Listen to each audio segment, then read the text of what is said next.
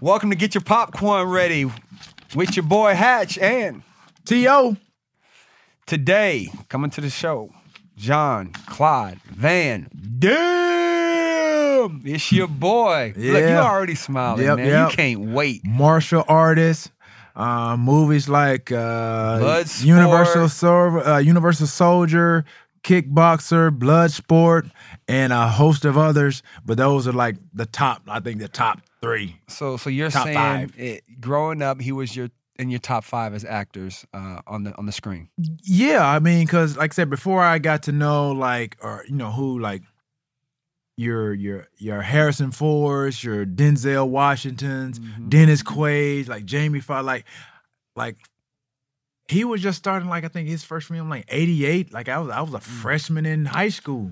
Yeah. So and I wasn't really watching movies back then. So I didn't really watch his movies till like I think later on into the 90s or the 2000s. Wow.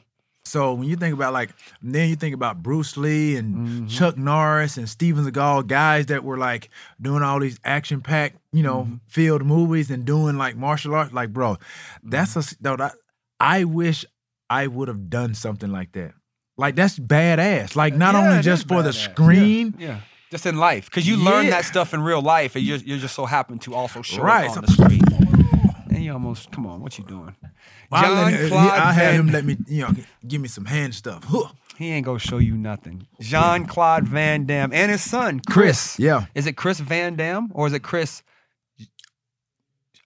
Claude Van Damme? No, it's Chris, the Damn Man. They gonna be the Damn Brothers. We got the Damn Brothers coming to the show today. Yeah. And they'll speak a little bit about the Damn Good Fight podcast as well. Subscribe to the Get Your Popcorn Ready podcast on the Himalaya app or wherever you get your podcasts.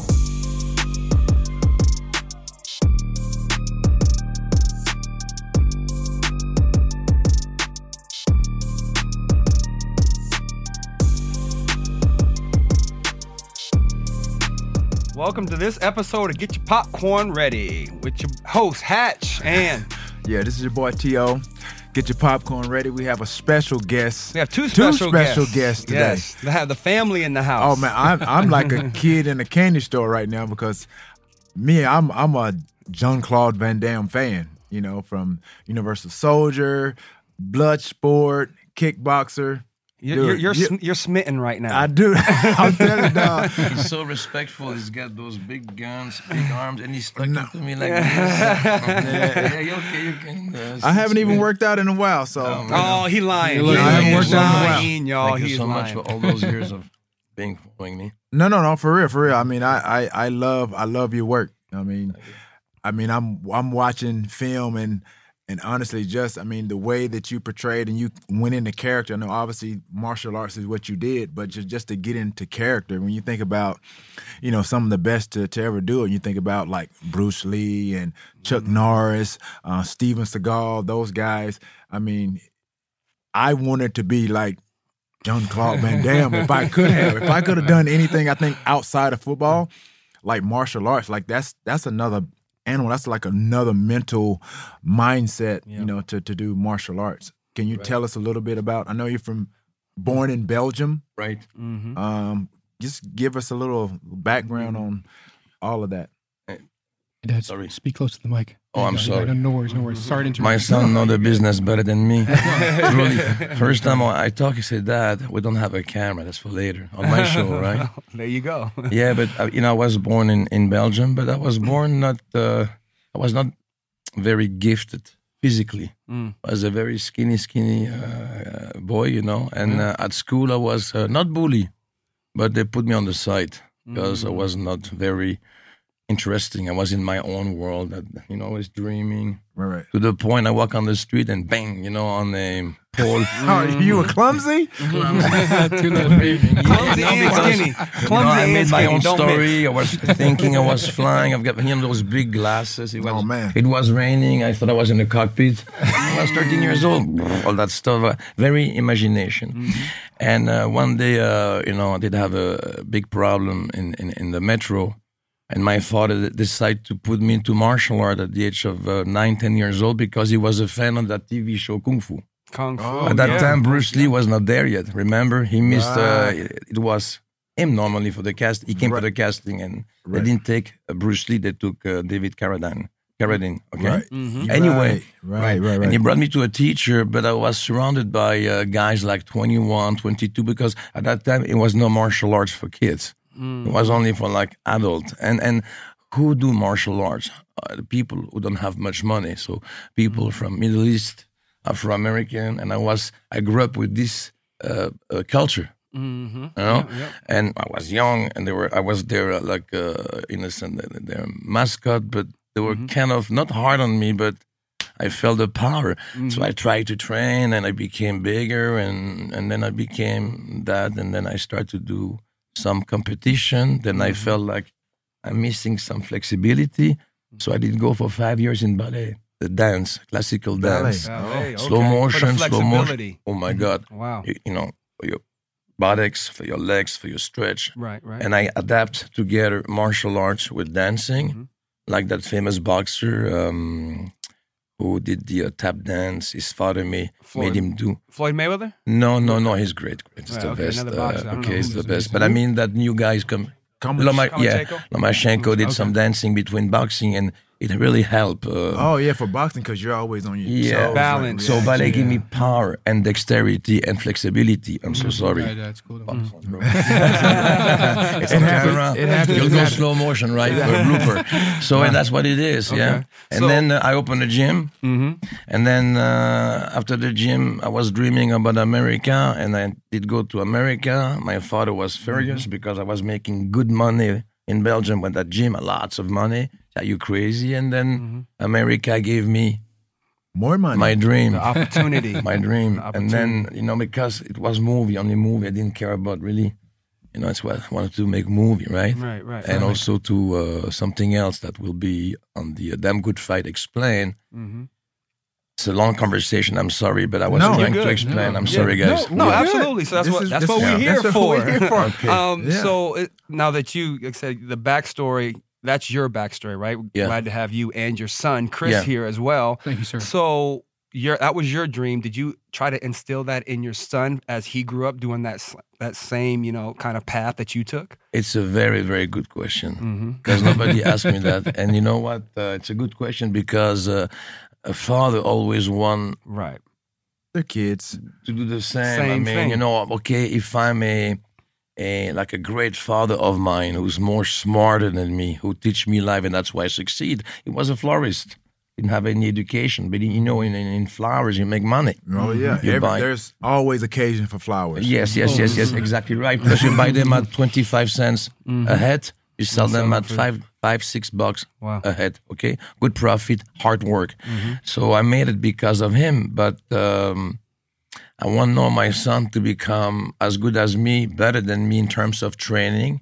So he did follow me training. Right. And my father told me, if you want a kid, have a kid young. So you can go to train with him. You can go to sports. You can make sure and have more than one kid. I said, why?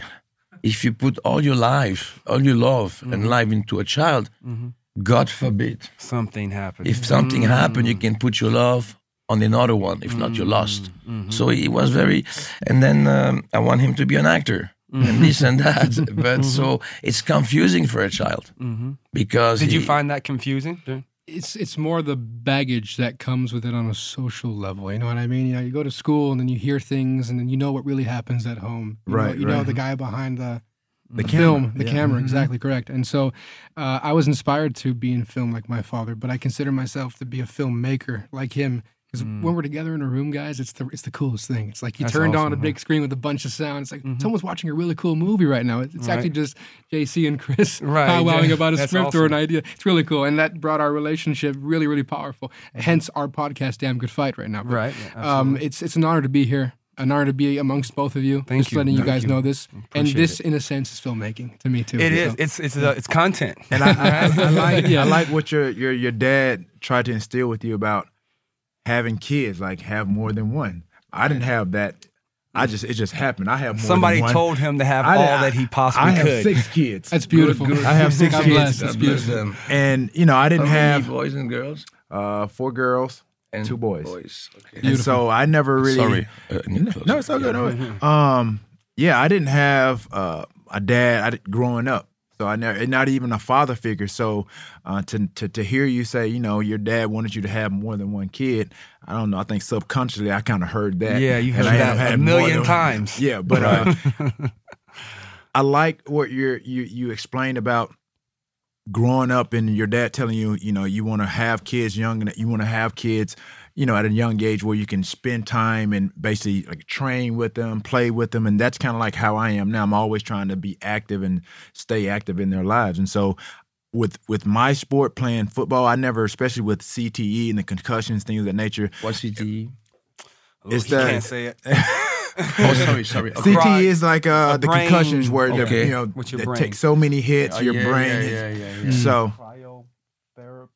Okay, epitaph. I understand, but I mean, like, it's a hard sport, man. Right. So, and he doesn't have any kids yet, so he doesn't get the question. But a lot of the question is now, would you allow your kids to play football or what have you? So with my kids, my daughters, and even my sons, I've never really forced them to do anything.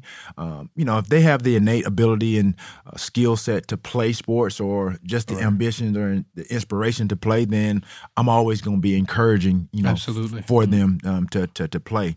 But yeah, this is a unique story right here just to have. And just again, speaking of that, did you ever want to go into be a martial artist? Oh, yes. He did. For years. Yeah, so my father actually trained me since I was about 5 or 6 years old. Wow. I do that's a great teacher. he's coach still, and teacher. Well, yes, absolutely. Yeah, he's still prestigious caliber over me. But one thing I got to do was I kind of did the same foundation training as him. I'm sorry, guys. No, you good? Don't worry about it. So did you? I did. We take calls on this phone. This is going to be like my Karate girlfriend. Kid. No, one girlfriend. This is going to be like Karate Kid. Are you going to? Is this a story where you become better than the master? That's actually a great script. Right? I know, that's what I'm saying. No, but in all due respect to my father's history, he trained me since I was a boy, and then I also went into dance. I did 12 years of classical ballet, and in school I used to be made fun of for doing ballet. Of course. Oh, yeah. It's not masculine. Don't know that's helping. It's not a masculine thing. Right. And actually, it was a men's sport before it was a women's sport. And I know a lot of American football players, they do ballet. Start to incorporate, yeah. And it's great for your balance, your dexterity, your flexibility. Right. And it makes your precision so accurate. It's insane. And I admire people who do a very large array of different sports to help one sport. It's beautiful. It's a culture. It's great. To be good in martial arts, you have to do everything except martial art. You know what I'm saying? Oh, so wow. you need weights, you need speed, you need again your core to be okay. I get that. He would be a terrible martial artist. One more thing I should say: I will back kick, slam dunk, whatever you want to call it, right over his forehead. He couldn't even jump on his table right now. I bet you I could. No, you not without breaking that hip. But I'm gonna break the table and my hip. It's not about the soft landing. It's about the table. It's like cat-like. Yeah, that's right.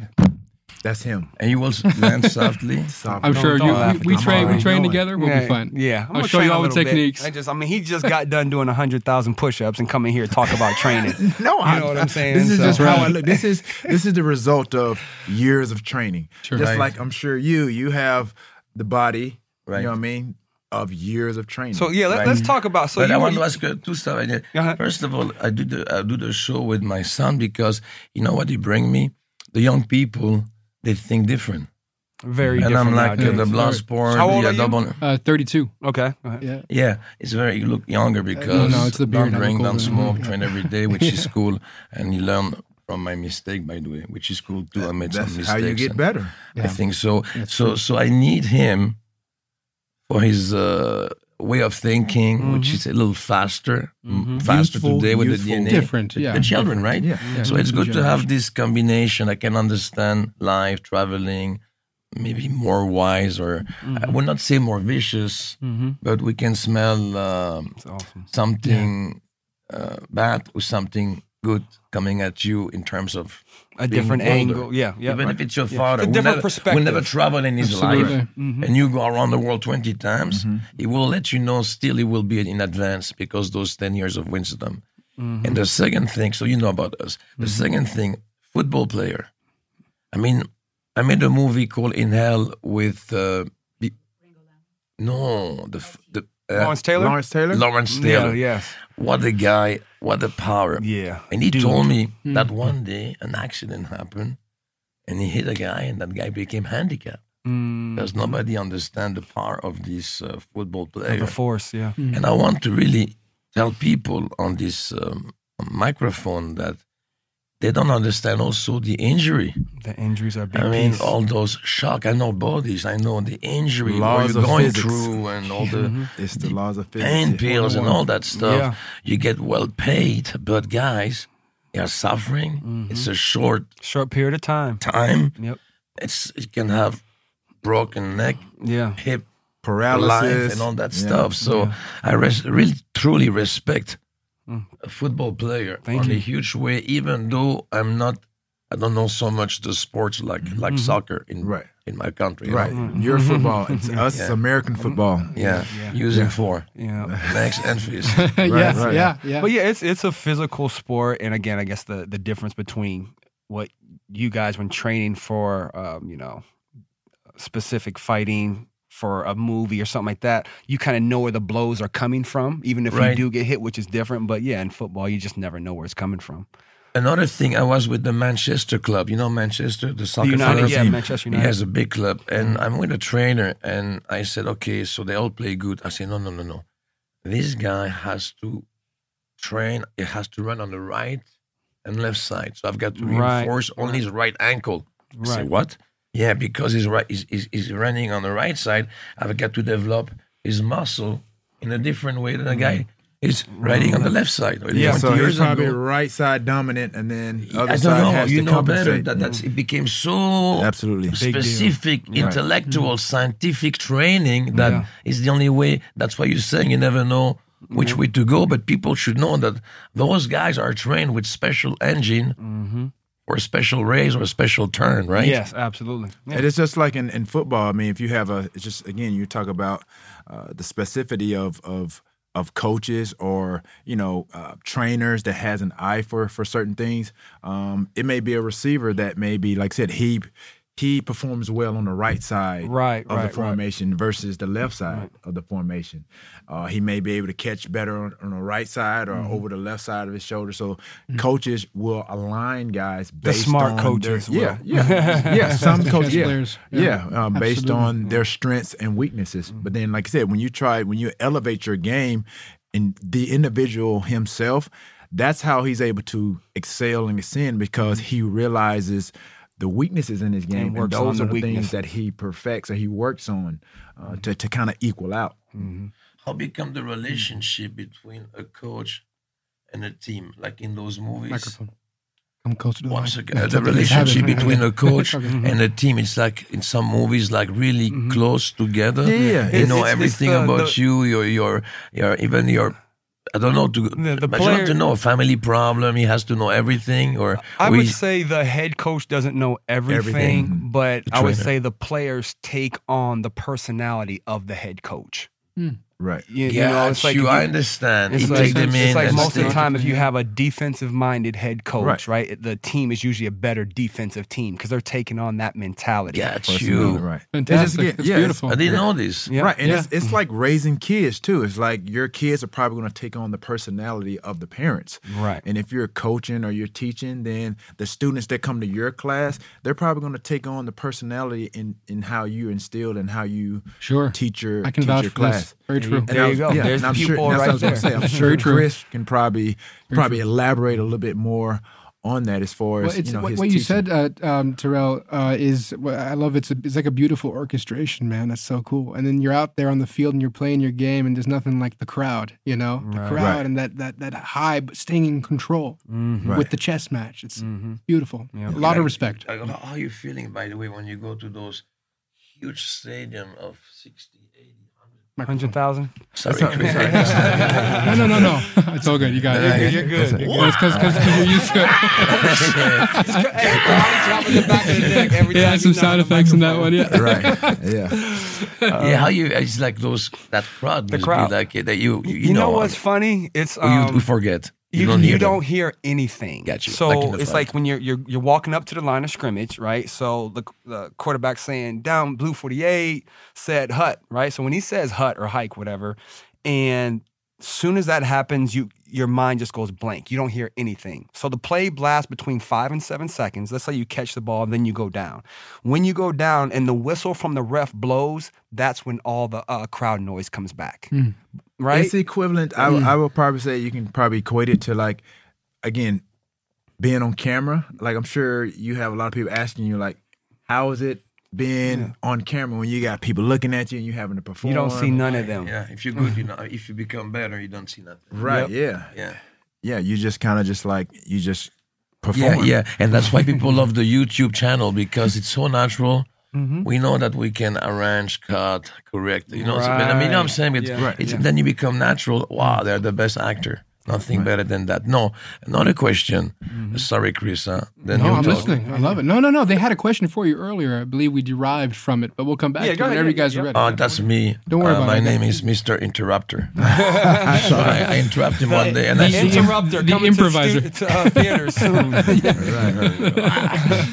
But the coach, when you lose, if somebody lose a match, like an important, whatever, who's more hurt, the team or the coach? You know what? This is a good question for you, because everybody's perception of, you know, are they angry or mad if they lost? Most of the time, when players have good games, right, they feel better about themselves, and so they might not be as hurt because they had a good game. Selfishly, the crowd or the audience might look at that person and say, he had a good game, he's not upset. And they would look at T like that. And T was just as upset because he wanted to win. Just because he had a good game doesn't mean he didn't want to win. But he had a lot of that bad perception for him because he might have 3 touchdowns. They lost the game, and people think he wasn't upset because he had 3 touchdowns. Like, that's not fair. Everybody's going to take a loss different. A coach is going to take it different than a player. If you think about the bigger picture, you think about a 16-game season, the coach is not going to be in panic mode if they lose weeks 3 and 4. Because they're thinking we have to get to the playoffs by week 16. A player person like, look, I'm on the bubble. I might be getting traded by the midseason. I might be getting benched by midseason. So he might take that one loss a little bit more personable. But everybody's from 1 through 53 is different. Coaches, players, you know, everybody thinks different about a loss, in my personal opinion. Yeah, and I think it's kind of like you know, when I talk to kids about, you know, whether, you know, their aspirations and what motivates them to be a football player, a basketball player, even a martial artist, or, you know, they can be a lawyer or librarian. And I tell them whatever your motivation is, and obviously more so in sports, it's more the financial part of it. So I try to kind of connect with the kids, and I'm like, if you want to be, I guess, at the top of your game, or you want to be the best, and if money is your main motivator, I try to, because kids equate to money. They know what money is. And so I try to tell them, like, treat your craft like a bank account, because you're only going to get out of it what you put into it. And so for me, when I trained and I started to learn about playing football and even the receiver position, that was my mindset. I played with the great Jerry Rice. And so that was kind of like the barometer for success for me. So I wanted to be the best version of Jerry Rice that I could be, knowing that, okay, I got to, you know, create my own identity.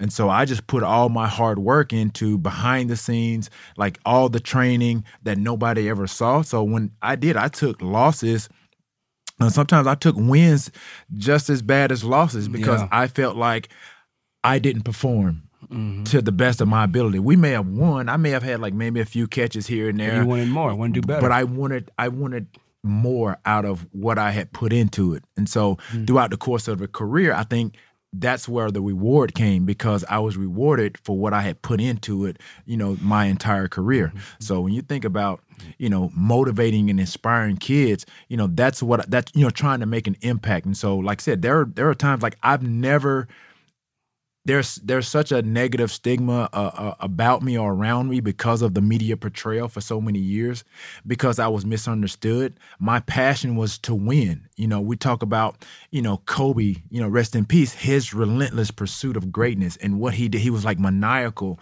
in his practice habits and his work habits to people, like even when he was playing, he had such a mentality to where like it was seek and destroy. And that's how I treated my workouts. And so the reward at the end, I sit here a Hall of Famer. That's like someone I'm mentioning. Did you guys know he was in the Hall of Fame?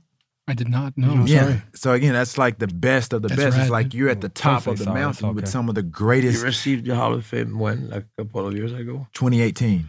And they announce that to you. They come to you and they say how it work when they announce that. They kind of say, just come put on this jacket. Really? Right. Yeah. A little bit more than like, that. It's like it's like an Oscar. It's like an Oscar. I understand. We're like a star on Hollywood Boulevard. Exactly. Yeah. So that's So to now, like I said, to be spoken of and with some of the greatest to ever to play the game. When you started out this podcast, I instantly gravitated to what you were saying and resonated because you was like, I was skinny. Mm-hmm. Yeah. That's how I was. I was maybe 6'1", 175 pounds soaking wet when I was in high school. When I left high school, I probably wasn't maybe 185 pounds going into college. And so just through that work and my work ethic, I always talk about, my 3 Ds, which is desire, dedication, and discipline. When I reflected back on my career, that's what enabled me to get to be a Hall of Famer that I am today. Like the dojo. Yeah. Same. So what's your thing, the dojo? Yeah, it's like a dojo, it's the fourth D in there. Right. In a sense, metaphorically speaking, you respect what you have. When I grew up, my father always told me, you have your pair of shoes, you have your pair of pants, you have your shirts, you respect everything until it no longer serves you. And I've done that ever since today. That's why I have the same sweater, the same jeans, the same. That's awesome. But dedication, consistency. Right, exactly. He's going to make you look like a criminal. No. you only gave your son a pair of shoes. Say that to the mic. His whole life? No, I said no when they went shopping. Yeah. So do you remember some of those moments that you had with him, like the first time you told him that? Yeah. But I'm always like a 16, 14. I took him on my legs driving a Mercedes when he was 13, parking the car. At night, I pass by his room and I go like, scared the shit out of me. Sorry, and I said the language, but like a kid, you go, what? You say what? But I'm like a kid, I was always playing with my children. That's why my imagination. You guys have a great relationship. Oh yeah, it's good. I haven't seen a lot of father-son. Maybe I did a mistake, but I like serious movie, not gory, but I should like Gone with the Wind at the age of 10 years old. So he grew up with fantastical, big epic film. Right. So he grew up. Expand his. Correct. Yeah. It helped. Right. And he did 3D animation, and he's got this huge spark, because he doesn't talk about himself. This huge spark. I will not do business with him on a podcast if he's he's great, but. So, you work with people who are like, So, tell us how the podcast came about then between you two. Yeah. Right? Obviously, I see the camaraderie between you two, father and son, but tell us how the podcast idea, like whose idea was it? It's like, we were good together, and Chris wants to go far. I want to go far. We want to talk to the people. We want to help people. Like Damn Good Fight. It's not about Van Damme Good Fight. It's about people, We have lots of people coming. We'll have lots of people coming on the show. And it's called Damn Good Fight. Yeah, people with cancer. A guy was so it's a metaphor. By a shark. Correct. Metaphor. Was able to swim and survive and stuff like that. Then we'll have some stars, and because sometimes people are the stars. Some people, they may do something. One day I fell down from a 3rd floor building, but I put my fist straight. I was courageous. I'm not dead. Everything is broken. So if one day you fall, stuff like that, right? It's a metaphor. Good stories. So sometimes people, they want to hear those stories. Absolutely. And especially me, Jean-Claude Van Damme, going as a normal guy, because I'm a normal guy, talking to a normal guy. Yeah, we're all normal. Absolutely. Yeah, T, you're normal. Some people change. You're not a machine. You're normal. I'm normal, but I perform abnormal. Oh, there you go. Right. I mean, Well said. Well said. Thank you. You run a little too fast. Great minds, we think alike. I like Sir. that. Yes, The sir. type of guy, take your wallet, he run too fast. You cannot catch him.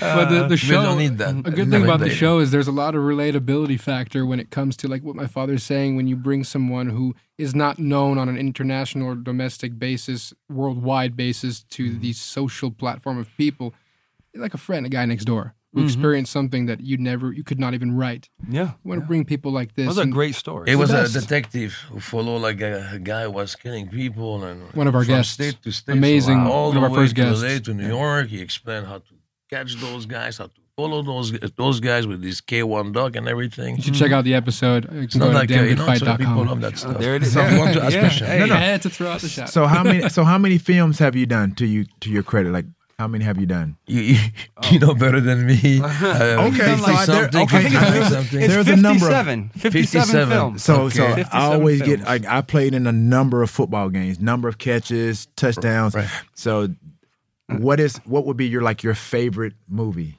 that you did? It's so hard That's a for tough me. one. See, that's the thing. I'm the tough same one. way. Like Yeah. I had 153 touchdowns. He only had 8. Hey, but So it's easy for me to pick out my So favorite. it's Dude, easy eight touchdown. is for the him number to of pick out his infinity. It's touchdown. great. You know what I'm It's saying? the number of I infinity. You're good. understand what you're saying about football. Sometimes you make low budget movies and you know they're gonna be shit.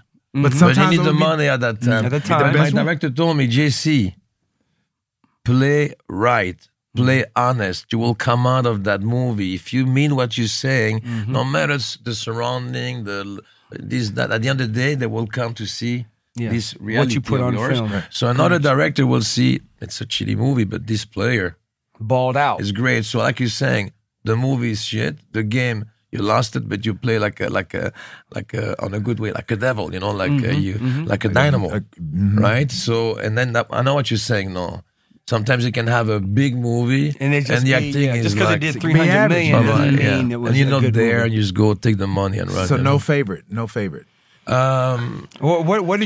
What's something you learned? Like, so one of your favorite something that you learned during that movie process? In the movie In Hell, I became an actor. There you And then go. that followed by JCVD. And when you make those movies and you understand acting, you can never make a mistake again. Which means what's very important for the people to know, it's the first impression. When you come to a movie, let's say you play Terrell, another Terrell, and Terrell. That's gonna be hard for him Terrell. to say. That's You all know right. that. I like You go. Terrell. I like to be corrected. Terrell. And if not, they'll see the subtitle. and then so Terrell has to play another character, so he's got to forget himself is, yeah. for a while. He loved them, his children, his wife, and to go to a universe that he has to build. But not only when you start the movie, like me in Bloodsport. Hello, I'm Van Damme. No. When I was born, my father was alive. Try to create a story because you come at the movie at the age of what?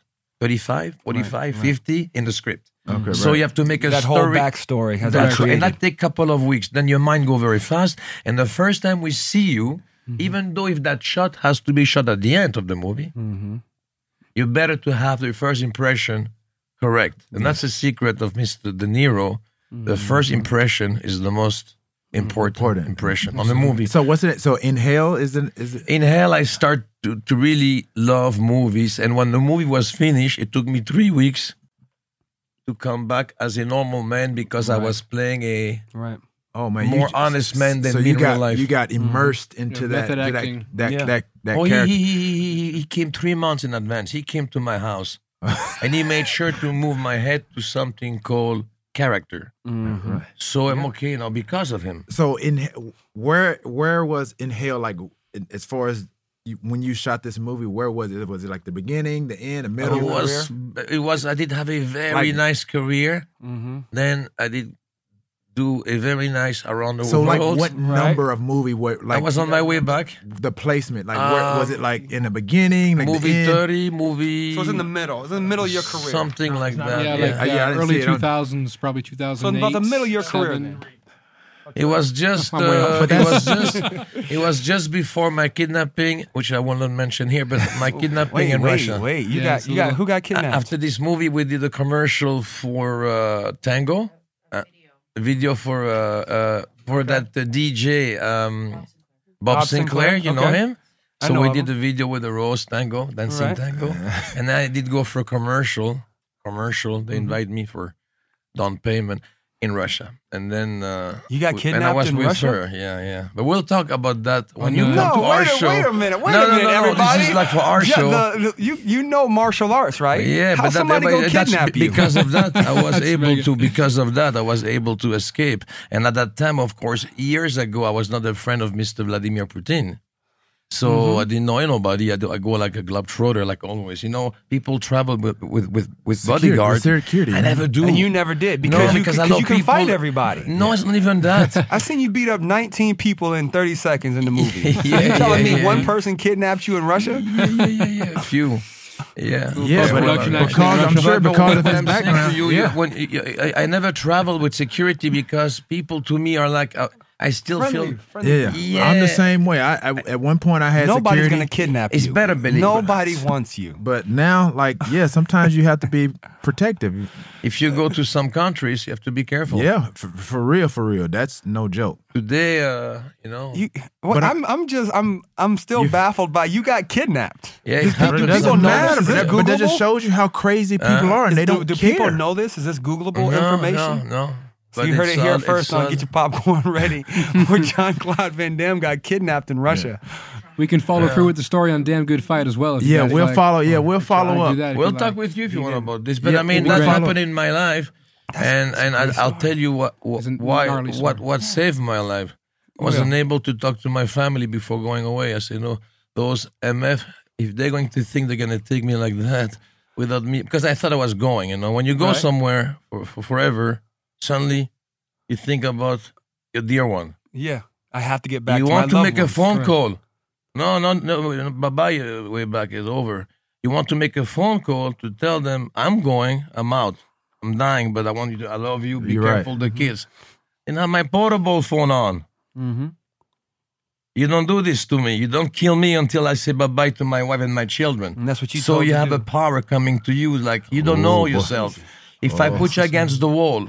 No. And those guys, they want to put you in a trunk, cut you in pieces and give your body into the pig and put the tooth in the lake somewhere. Right.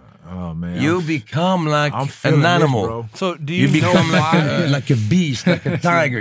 Trust me. Your back is against the wall. Yes, and they're going to take you and your family away. You ain't going to see them. You have no literally and them. figuratively. All this is flashing through. So why'd they choose you? Was it because of you or money? Just money. So they money. It's all about money. Some countries they look at the and it's not about the Russian. It's about. You could have been. I have been in every country. I love Russia. Yeah. I'm a great fan of Russia. People don't understand. They're very cold. There's bad people everywhere. Yeah, 100%. Yeah. That's some good Russians. Universal. There's some bad people in this room. Yeah. We should talk more, but nobody never talk about that. We also should talk sometimes about later on, but damn good fight. We should talk also about great country that my country fought with, because our king, Leopold II, was a visionary, and he knew that Ford will create the automobile, and of course you need lots of rubber to make the wheels. So the guy wants to buy Congo with the government. So no, we don't have that money for Congo, so he bought Congo privately. Ford came too late. He started the Ivory, I love animals, and the slavery. I mean, it was very bad. Belgium Congo was a bad period. And I became very interested in Congo because a legend said that I was born in Congo, right? And we never talk about Congo. No, we talk about Iran, Syria, this, that. But Congo is worth, listen to this, only on RDC, Republic Democrat Congo, on one side only, it's worth minimum 36 trillions Congo of minerals. Mineral-wise. I had no idea. That's why Donald Trump was in Congo a couple of weeks ago, because they lost relationship. Now America will have a relationship with Congo. But what I like about America, they protect animals. And Congo is the basket of the world. That's where all the genetics are. And the way we are treating the Congolese is not fair. We have no ideas. Cutting the internet for election, cutting the football stadium if they don't elect the right person. Right, yeah. You know what I'm saying? So I think we should sometimes concentrate the news. I don't want to be shot when I come out of here because it's lots of money, Congo. Yeah. But we have one side, we have the poor At this people. point, it's just an opinion, right? And the other side, also poor people. But I think we can really help Congo in a big, big way. Have you went over there? Have you been over there? Not yet. If I go, I will be raped of love. Be raped of love. Right. You know what I'm saying? Because to go to Congo, I want to go and organize something very special. Right. Not just to have an in Congo. Right.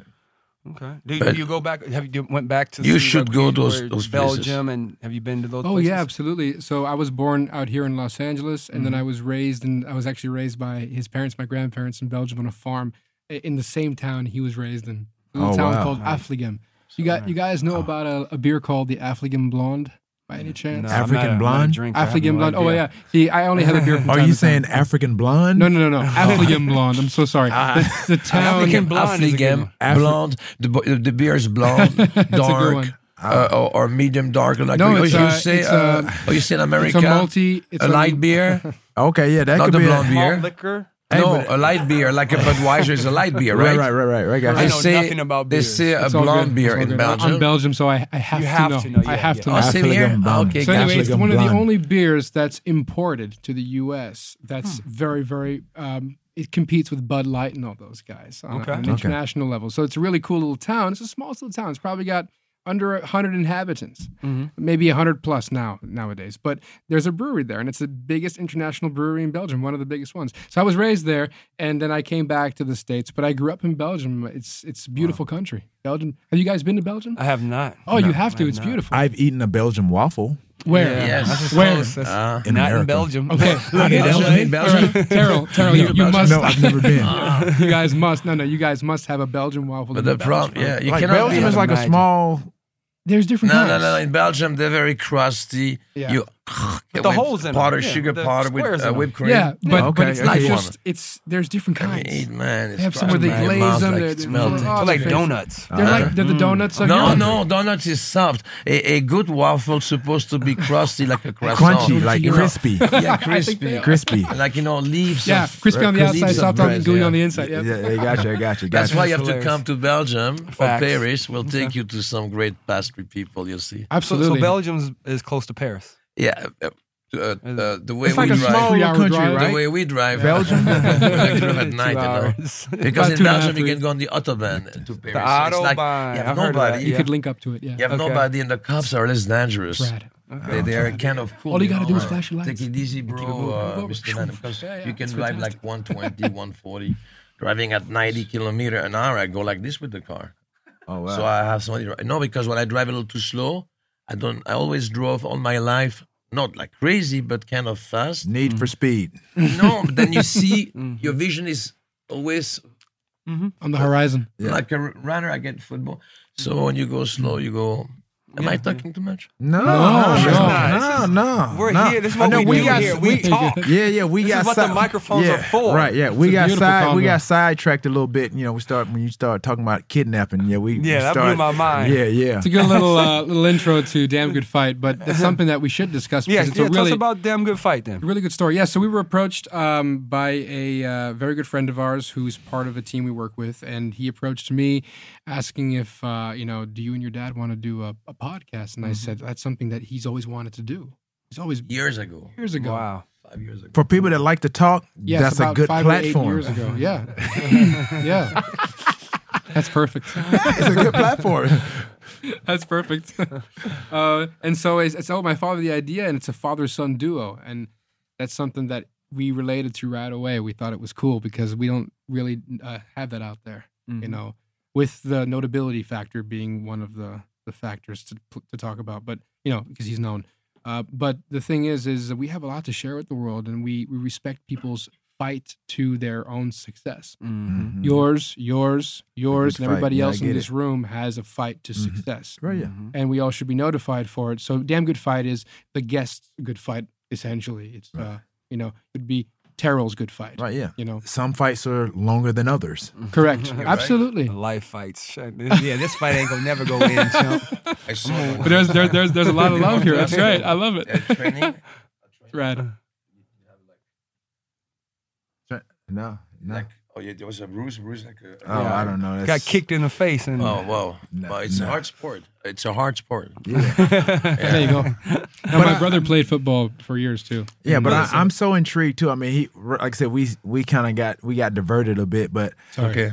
No, it's okay. But because you care. Yeah, but I want to tap into, or I want you to elaborate a little bit more, because you said wherever In Hell was in your movie career, that was like, for a football player, it's like when the light comes on, when you realize you have a special gift. So with In Hell, that you said that's when you felt like you became an actor.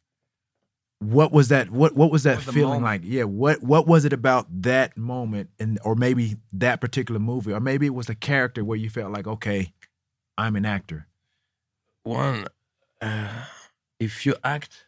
Sorry to interrupt on this actor. If you act, you're not a good actor, so you have to become a character. But I understand what you're saying. But we have to tell the people that acting is trying to act, but become a character is trying to transform himself into something else. And the beauty with guys like me, those bipolar guy or very complex guy, I go into another world. Yep.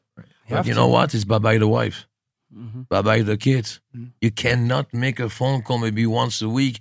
You're so much consumed that it's as hard acting when you do like an acting scene, the relaxation. Is you come home that tired without doing the dumbbells, but I still go to the gym. Yeah. So for my head, but sometimes you cannot. So for 2 months, and also you're with friends, you fall in love with the name like of the character, and then okay, guys, everybody go home, and you're like the movie's finished in one day, and you catch a cold, you depress, and for the other actor, what's my next job? When? Right. You know, you're in a contract. You know, it's hard, but it's that's 2003, the movie was made, and Ringo died just last year. Oh, this guy, Ringo Lam, he was a director. Yeah, I brought him with John Woo here and Shaw Hack. I took all those Chinese directors in America. Because look, they're doing good stuff, you know. So Ringo brought something out of you that was never brought out of you before as an actor. I saw a movie called The Killer. Yes. I know, I'm sure you know him. I say, this guy, if I can have that guy for the price of, at that time, the Chinese, they want to work in America. Because at that time, you sold the title for $25,000. Wow. No, in China, they'll buy your title for $8 million. Wow. Yeah. Yeah, big difference. Yeah, they didn't care because, so no, they want to do work with us. No, the studio, the US, they have to move now to China. Warner Brothers, Paramount, they need a mini studio there to make the money. Because China, the economy is good for 2 things. Number 2, it's show business. Can you believe that? Like entertainment business. They have about 46,000 theaters. Yeah, it's huge in China. A little brief history too. Ringo Lam directed Maximum Risk. You guys remember that one? All right, yeah, heard of that. Right, with Natasha Henstridge. Yeah. So it's like you're when you engulf yourself, of course, into the character, as every good actor does. Example be like Heath Ledger in Batman. Right. And they said that role was like said he would probably have to almost kill himself for that role, and he did. Almost like the death of him. Right. Yeah. So did you ever feel that you went too far? In a role where you're like, my health is at risk, I'm getting sick, or, something like that, as physically, mentally, that you went too far? First, you read a script and you see if you can do it. That's right. Number 1. And number 2, guys, I'm a movie star, right? Listen, guys.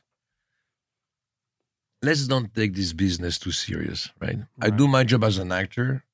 I try to be as good as possible.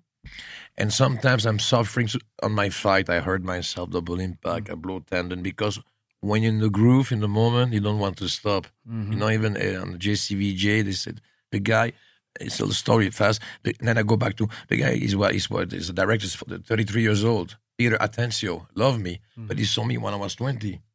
Doing kicks and this, or 26, Bloodsport 27. And he said, okay, JC, I was 55. You're going to jump here, like, no, the barrel, and then you jump in one shot. And I'm in shame.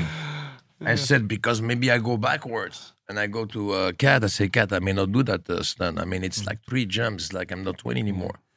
And can you do it? I said, of course I can do it. In your mind. I just did it, Terrell. I just did it, and I just passed the barrier. It's no cable, nothing, and I did it. And it's dangerous. And then that's number 1, because you don't want to.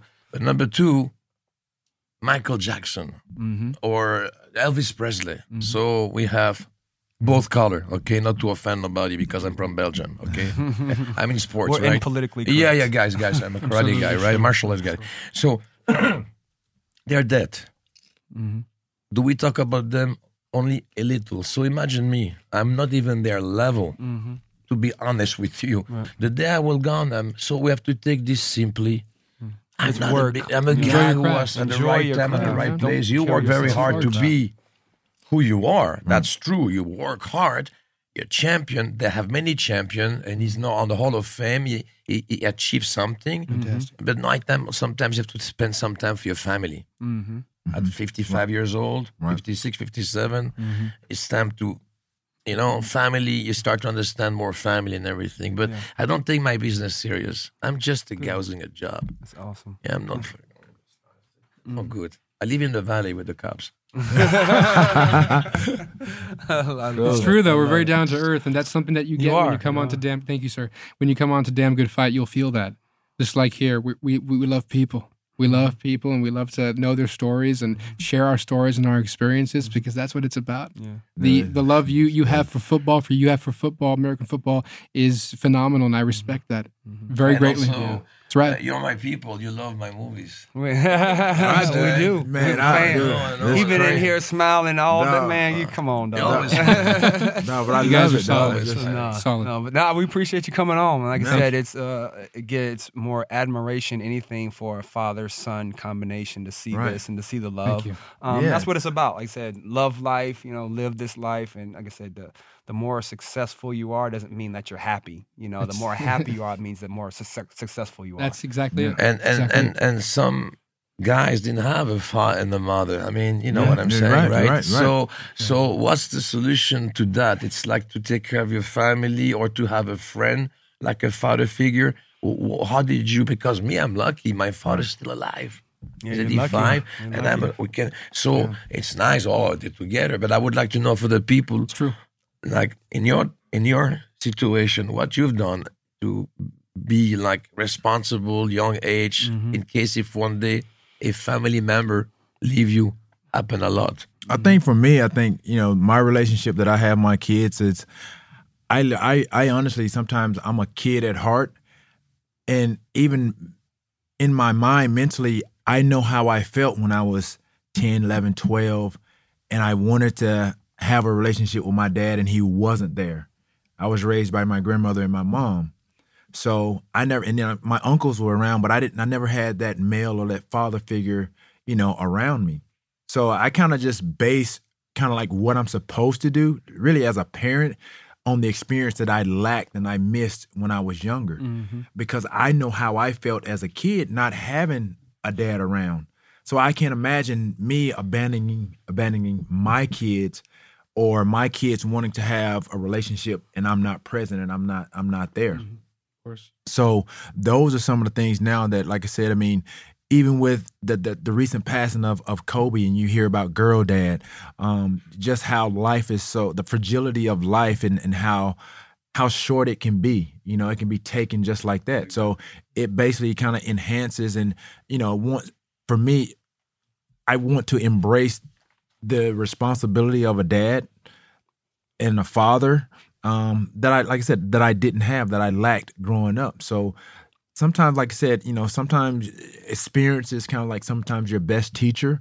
And so, but I didn't have the experiences, but being around other males that were, like my coaches, for example, I went to some of my coaches' houses like at Thanksgiving and things of that nature. Yeah. I witnessed and I watched how my coach was with his wife, with his kids. Those were moments that I never grew up sharing or having. So it's just like, okay, when you have your own kids, I'm like, okay, this is how it's supposed to be. Right. Got you. So basically, that's why you were insisting on kids to go into a sport, so they can find this. For them, those who don't have, they can find those father figure in basketball, volleyball, baseball. Exactly. I mean, boxing, I don't know because it hurt a lot. All that cut and stuff. I mean, I like what I mean. Yeah, so I always refer to like even just golf. talking talking about my career. I always refer to my receiver coaches as father figures because my 15-year career, like I was with those coaches on an everyday basis, more so than I was with my dad. I spent more time with my coaches than I ever did with my dad. And so those are some of like, the most inspirational and instrumental people in my life was my coaches. That's beautiful. Yeah. That's solid. Yeah. Have any problem outside? I mean, it's totally probably opposite of most kids growing up. I was, since I was 12, I was on my own. So again, my dad wasn't there. When you're 12, like you're 15 miles is like hours away when you're 12. But my mom had a boyfriend and he was 15 miles away. So it was 15 minutes. So, nothing bad was going to happen. But Paris. There you go. So she moved in with him end of my 8th grade year. And then they were together my whole high school career. So I was on my own since I was like 12 years old. But it wasn't. I never had any like red flags. Like all I care about was playing ball, So I was waking up, working out, walking to school.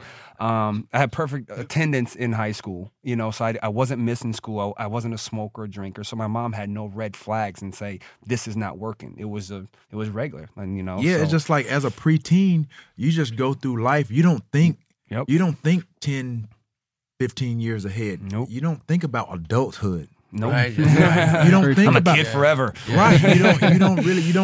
You don't Right. honestly. You don't think about those things. Only one time you see like special plays, disco, movies. 18 only. Then Then you want to Right, be yeah, 18. you want to be 18. right now. You want to true. go back. Yeah. Because when I grew up, I mean, one of the you want to go back. one of the questions that people always ask me is like, knowing when I tell them like I never met my dad until like 10, 11, or 12. Between Come on, 10, clumsy, That's clumsy a good Smurf. sign. So they always ask me that what was it like? At that age, you don't have the wherewithal to really kind of process like what it's supposed to be like. You're just a kid. You're a preteen. And then you're a teenager. That's not something that you really process at that time. So I was, like I said, I was just being a kid. My sister that's a year younger than me, her dad was around, and so before I kind of found out like the situation between my mom and my dad, I always thought my sister's dad was my dad. Yeah, he's still a kid. You have to forgive him. That's fine. So am I. Of your level, when it's time to, when you stop being, how do you feel like sad that you're missing? You will be missing the love of the audience, missing this. It's the nobody wants to admit it, but it's the worst for a movie star. To not be a movie star anymore. Yeah, I have a different point of view, okay, because I've got stuff to do, but it's different because they don't love me anymore. It's it's hard. Not about the money anymore. Like a fighter at UFC, it doesn't fight. He wants the love and wants to be the best. And Right. So how are you taking that, guys? It must be hard, right? I think at the beginning it was hard. Like the first couple years you're out the then league. you adjust. It's confusing. You said from depression up to like said what do you do the next day? It's just confusing more than anything. But you kind of just have to go back to what got you there in the first place, right? If you're a hard worker, go be a hard worker in another lane and you'll be successful. But if you sit there and just have a pity party for yourself, oh, woe is me, and nobody loves me no more, and nobody's calling me, then you're just gonna sink more down into depression or whatever that might be. But for the most part, you just got to stay positive and know that you have what it takes to be successful because you've done it one time. You have the blueprint to do anything you want in your life, right? You are the 0.01% of the world to make it in this business. So you have that. Now just go do something else. You can do anything you want in this world. You know who said something very, very similar, almost identical, which I think is awesome? Tyson Fury. Yeah. I mean, we're both champs. We think alike. Rad. Oh no, it's rad. It's rad. Oh my gosh! You heard it here first. Did I start something? Was it? Yeah. I mean, a lot of you talk. For in my defense, I was unaware of any pretext. Yeah. I know you didn't get it. I saw that. Yeah. He tried to put himself in the likes of Tyson Fury, like he's a champ. I am a champ, but he's won nothing. I'm 1% of this world. What have you won? He's won nothing. Don't even give me still my golf so we don't Hey, that's a good sign. I didn't want an award yet. No, we just like that. Where's my star? No, you gentlemen are fantastic, and you're all champions. Thank you. Yeah, we are. In our own right, we are champions. In our own right. I'm number 1. He's number 2. But we're champs. Get your popcorn ready. The Van Dam family is up in the building. Thank you for coming out, guys. I appreciate you guys. Absolutely, man. God bless you both. Thank you so much. You're a great brother. I appreciate it, man. Thank you very much. Appreciate it. Thank you so much. Absolutely. Thank you, sir. Appreciate it. My man. Thank you, sir. Van Dam. Thank you, guys. Cool. You guys have a podcast. Let the people out there know where they can find you. Thank you. Thank you very much. Yes, it's called Damn Good Fight. Dam as in the last name, Van Dam. DAMM for Mama, E. Goodfight.com.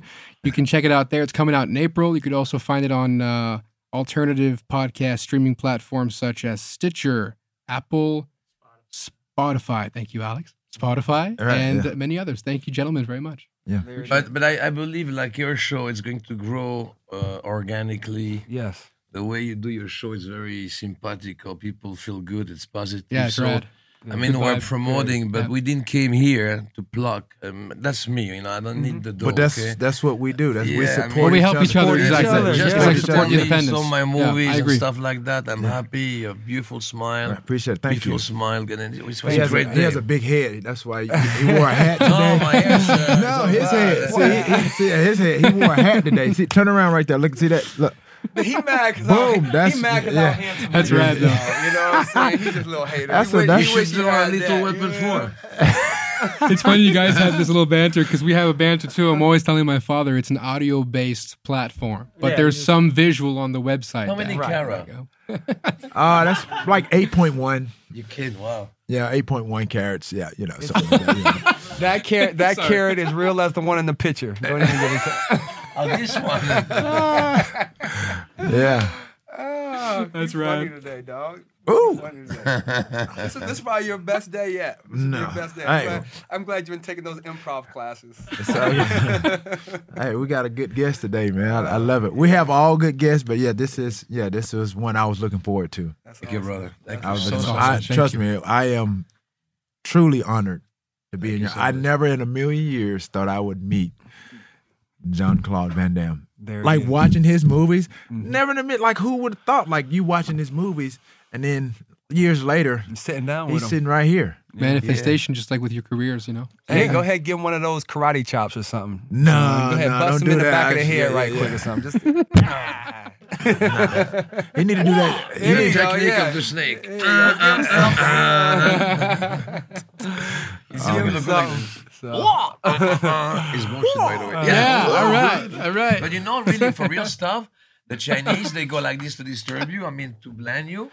Right. And if you see this with the finger here, and chop his neck. Chop his neck. Yeah, and you do rotation inside the neck. When you touch, you rotate inside the neck. But that's more for close combat, A little bit of trapping, nice. Yeah. All right, dude. You don't even know what trapping is. That's all right, but it's in my body. Audience, it's still, though. It's in there, though. That's all that matters. It's in here. That means there's potential, son. And you said that if you want to switch and do something else, you can do anything. You've got the structure to do it. Exactly. You have the structure, my friend. Exactly. He can practice as much as he wants, boy. He get his butt whooped. Don't start nothing, boy. Don't start nothing. I love it. This is great. Boy, be blood sport too up in this piece. You know what? That was a damn good fight. Get it? The damn good fight. Oh, yeah. That was cool. Yeah. Okay. Ding. All right. No, that was a good show, though. Yeah. again, you was smiling through the whole way. You was. I used the word smitten on the show. You were just giggling. It would be equivalent if we had Denzel Washington up in here. Oh, we gonna have Denzel on the show. I would be probably the same way because I like all his movies. Yeah. Or Liam Neeson. Bro, oh, you're a Liam fan too? What? Taken 1, 2, 3, all of them. That's hilarious. Yeah, I mean, I loved how they, as a family, you could just see it. The father-son connection. The father-son connection. When he would sit here and talk with his dad, he would like give him a pat on the back or rub his leg. I just thought it was like an intimate moment that they share throughout the day. I just see them doing that all day. That just shows you the bond which that is awesome. They have. Which is obviously awesome. That was instilled, from JC's dad. Yep. And now he's doing it with his own son, Chris. So it's very good to see. Yeah, I enjoyed that. Like I said, I enjoyed their relationship. The honesty of the relationship. The other, I know they didn't get in depth with it, was the kidnapping. You know what? That is the craziest thing, right? No. I'm going to tell you, no. What was so crazy? Now, you didn't feel it. But there was a segment where, dog, he was talking about it, bro. His demeanor changed. Right. He went back to the moment. No, his demeanor, like I could tell, like he touched me, bro. Like his demeanor changed. That's crazy. So it was almost like literally like that took him back to that actual moment. That's crazy that Jean-Claude Van Damme got kidnapped in Russia. And this wasn't even a movie. This wasn't real. no movie. This is real, people. It may be a movie. It's going to be a movie now. Yeah, produced by yours truly. You know what I mean? I'm a producer. You're going to be like the janitor in it or something. That's okay. I'll be a janitor. I appreciate whatever role. You know what I mean? I'm very appreciative. You know what I mean? I'm gonna be on the move. I'm gonna be on the big screen with Jean-Claude Van Damme or somebody a movie associated with him. So yeah, you ain't finna minimize my happiness over here talking about I'm gonna be a janitor. Yes, I am. You just rude. Yeah, I am. Just rude. Another thing, is when he was acting, like when it finally hit him.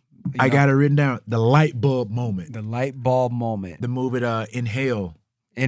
Yeah. Like I said, I think the director, I forget the director. Not waiting to inhale. No, or waiting exhale. to exhale. Yeah, no, waiting to exhale. Inhale. Yeah. Inhale. But like I said, it hit him in that moment like, yo, I'm this person. I'm this character. I have to leave myself to become somebody else. And that's kind of when you like I said, become a good actor. In this business, you can't just walk in and just be yourself and expect to, Yeah, not a lot of us are able to do that. Not transform, us. You're transform not us. like You're not that. in that. Huh? You're not in that category. What are you talking about?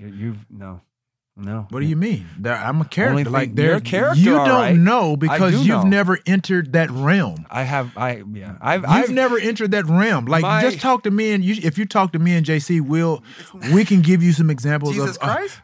Yeah, I started to call him JC Jesus Christ when he said that, but I just kept it, I didn't want to get religious on everybody. But yeah, Jean-Claude, when he started saying like that light bulb moment, like when he had to like transform. That's how it was on the football field. That's why there's T.O. and then there's Terrell. And who are you right now? Because I'm confused. I'm T.O. right now. I'm T.O. I don't even know. Yeah, because I had to. This is a character. Like I had to transform. Like you get little bits, pieces, elements of Terrell in here, but this is T.O. So there's Matthew Hatchett, then there's Hatch. Nobody knows who. Either one of those. Neither one. No. There we have it on Get Your Popcorn Ready. We got Hater Alert over here on the right, T.O. and your host Hatch. Subscribe on the Himalaya app or wherever you get your podcasts.